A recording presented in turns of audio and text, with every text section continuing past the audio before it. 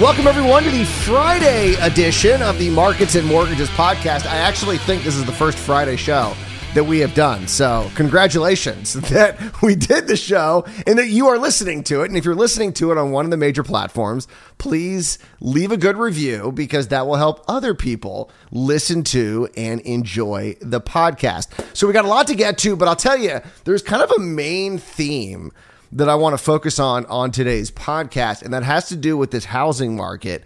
And I understand that there's a obvious inventory problem. We've talked about it many a times. It's almost impossible to find a house anywhere. So I understand that that's a problem.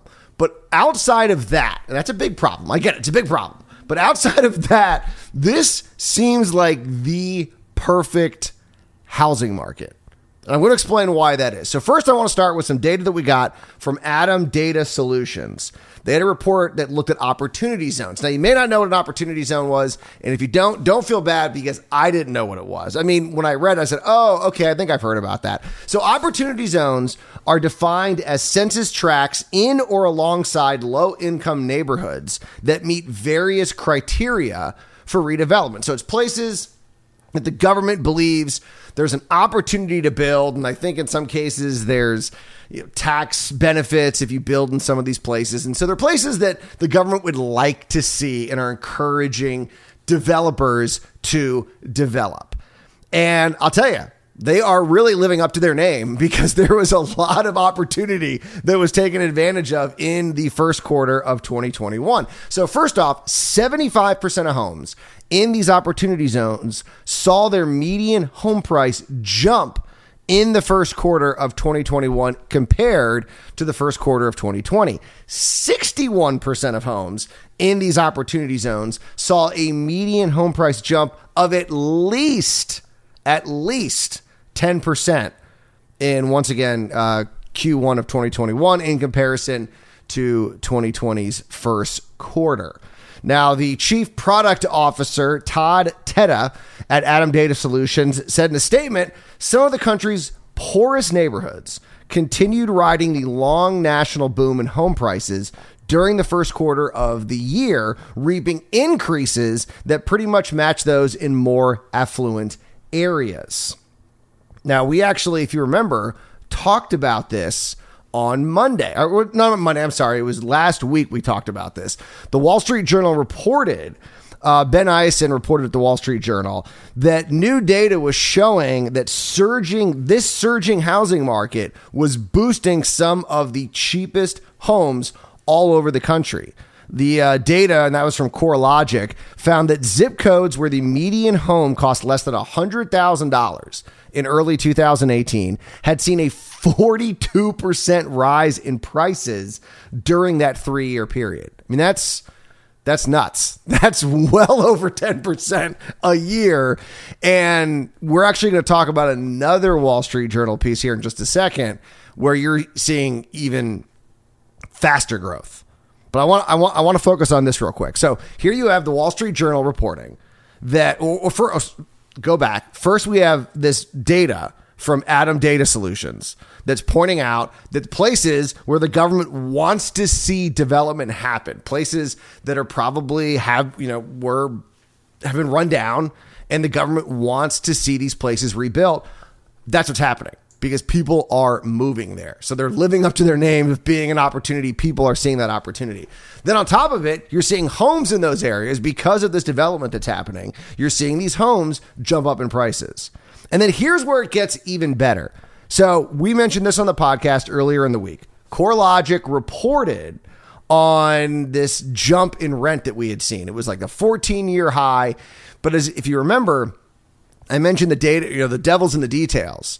And what they were talking about was high-end single-family homes saw the largest rent increase in 14 years. But what was also in the report was that lower-end attached properties, apartments, condos, things like that, they were seeing very little appreciation. And so you're looking at all of this data, and you're seeing that rents are down for lower-income individuals. Lower-income individuals that own homes, their home prices are going up more than rich people. So just on that data alone, you're sitting there going, this is what lawmakers dream about creating. A situation where poor people who own a home, I don't want to say the term poor, low income. Poor is like a derogatory term, so I don't necessarily want to say that. So I'll say low income. People who are low income, if they own a home, they're seeing their prices appreciate faster than the affluent, which is something that, only rich people own homes and only rich people are seeing their values go up. Not in this housing market. And then if they're not able to afford a home, let's say they can't find one, like I said, inventory is very low, rents are not appreciating, or I should say are barely appreciating. And so therefore, if they're going to rent something, this is the best time to do it. So if you're someone who falls into this category, if you're a low income individual, and that's always who lawmakers and policymakers are trying to help out, this is perfect. This is the perfect situation. If you own a home, you're doing great. If you don't own a home, you're doing great. So why do we keep hearing about all this concern about the housing market? I guess it's because you got to look at the data. The devil's in the details, as I said. A lot of people don't. They saw that CoreLogic report. 14 years high. Oh my gosh, rent is at all-time highs. It's not. Not for everybody. And so I think a lot of people, they just see the surface. And that's kind of what I'm trying to do with this podcast, is dive into this data. So if there are problems with the housing market, if there are problems with mortgages, if there are problems with the economy, we're going to discuss it. But when there isn't, we're also going to talk about that. And it seems like everyone's freaking out. And I get it, right? I mean, we have not seen development at the level that it should have been for years, if not decades. And so now we have an inventory problem.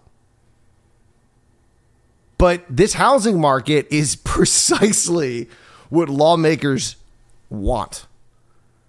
So people that own homes are doing well, especially low income individuals, and people who cannot afford to buy right now are actually seeing rents increase at the lowest level that we've seen in years. So, I mean, they should be having parties and parades celebrating how this is a great development, but they're not. And it's because I think everybody, if you try hard enough, right, you can complain about anything, right? You can complain about it. Nothing is ever going to be perfect. To err is to human. And so nothing is ever going to be perfect. And there's probably no better example of that than this piece that came out yesterday in the Wall Street Journal. And it was talking about, it was by Candace Taylor at the Wall Street Journal, and it was discussing how small town USA is really starting to feel the heat of this just overheating real estate market. And they mentioned that, for example, here was some of the areas they talked about. So I mentioned this home appreciation in places, opportunity zones, which this would classify some of these places, as well as homes that are probably at one point under $100,000. So they said that the metropolitan area surrounding Allentown, Pennsylvania, has seen 24% appreciation.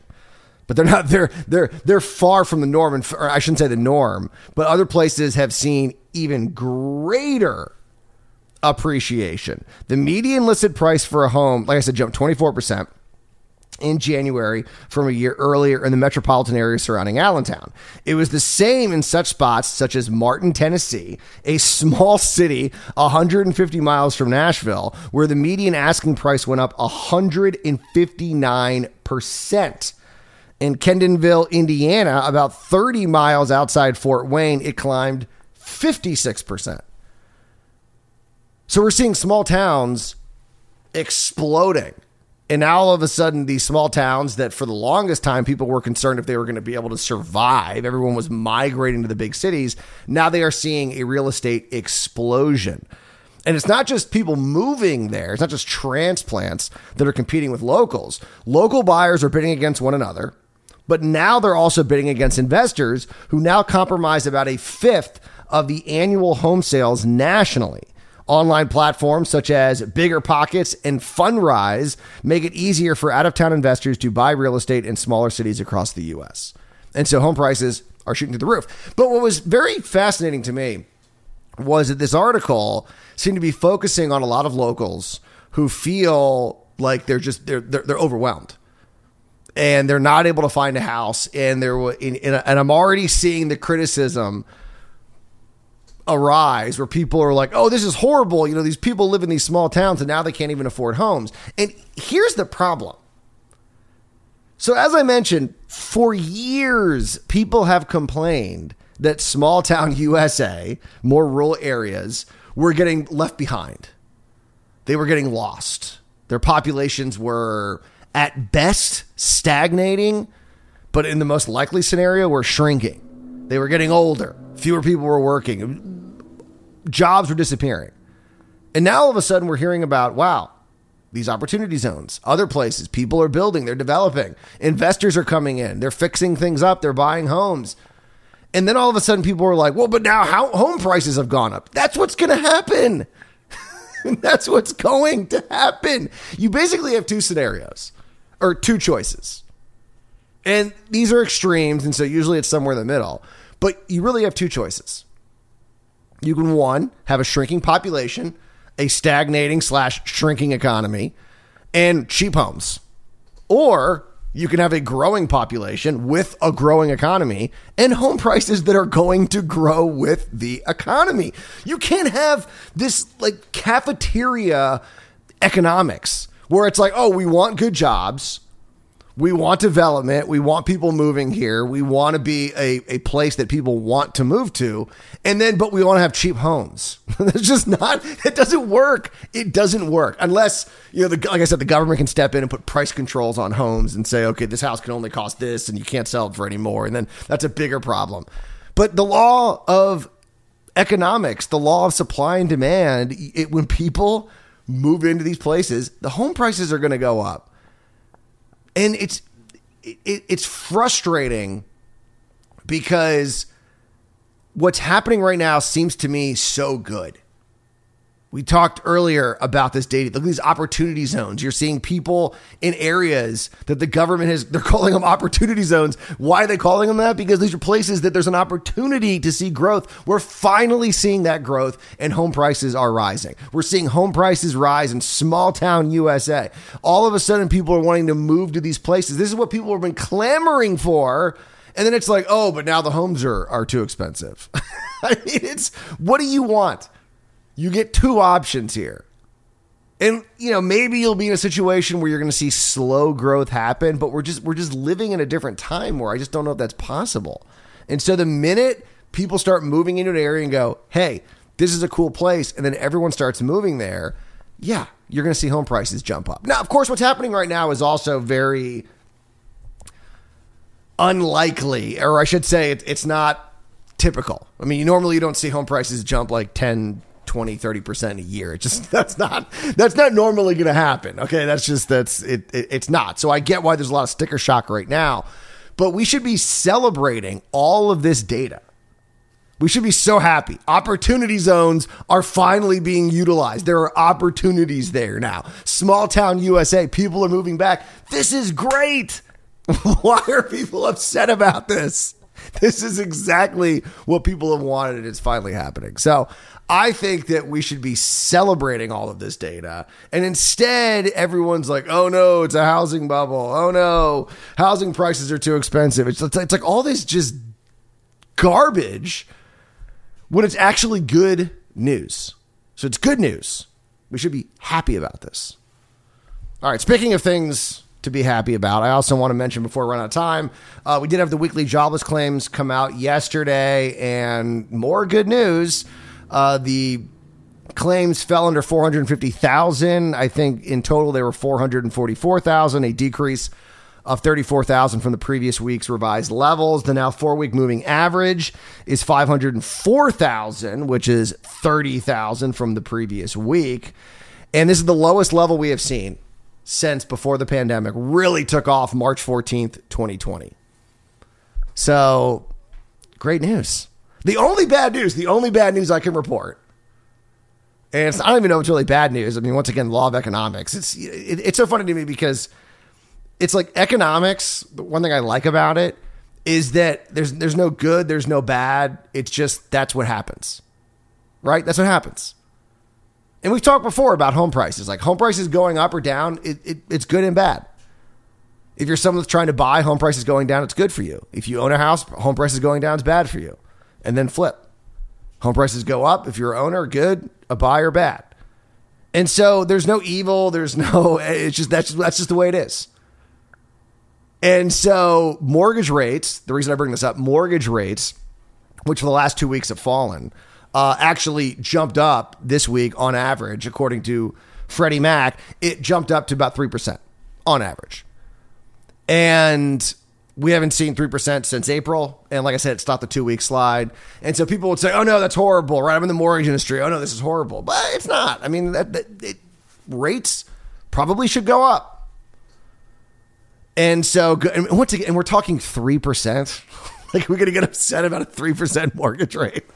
I always tell people, when I bought my home 3 years ago, my mortgage rate was 3.5%. And I was going to tattoo it on my arm. Because I said, no one's ever going to believe. Because I never thought we'd see 3.5% mortgage rates. And now, and people over this last summer and last fall, locking it at like 2.5. So yeah, I guess in sort of this limited area of data, oh no, 3%. But historically, I mean, the numbers this is an incredibly, incredibly low rate. But that's the only bad news I could find, which is, like I said, historically is not bad news. 3% mortgage rates on average are really pretty amazing. So let's go into the weekend. That's my goal. Let's go into the weekend. Let's be happy. Look at all this data. Make sure if you see a headline, read it, or just keep listening to this podcast. I'll let you know what's actually behind these headlines that you see. And so we should be celebrating. Opportunity zones are booming. Low-income individuals that own homes, their home prices are going up. Those that can't afford, their rents are barely going up, which is good because normally rents go up X% a year. So the fact that they're barely moving is great news. We're seeing small towns, people moving back there, home prices going up. It's all great news. All great news. Jobless claims are dropping. Summer is upon us, weather-wise. At least it does feel like that here in Wilmington. So let's be happy.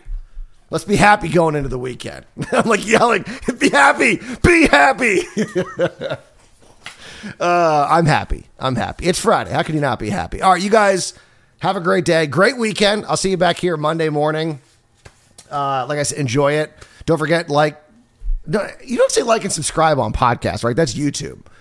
Because there's no like. I keep saying that, like and subscribe. That's YouTube. I don't know why that's stuck in my head. I guess I watched too many YouTube videos.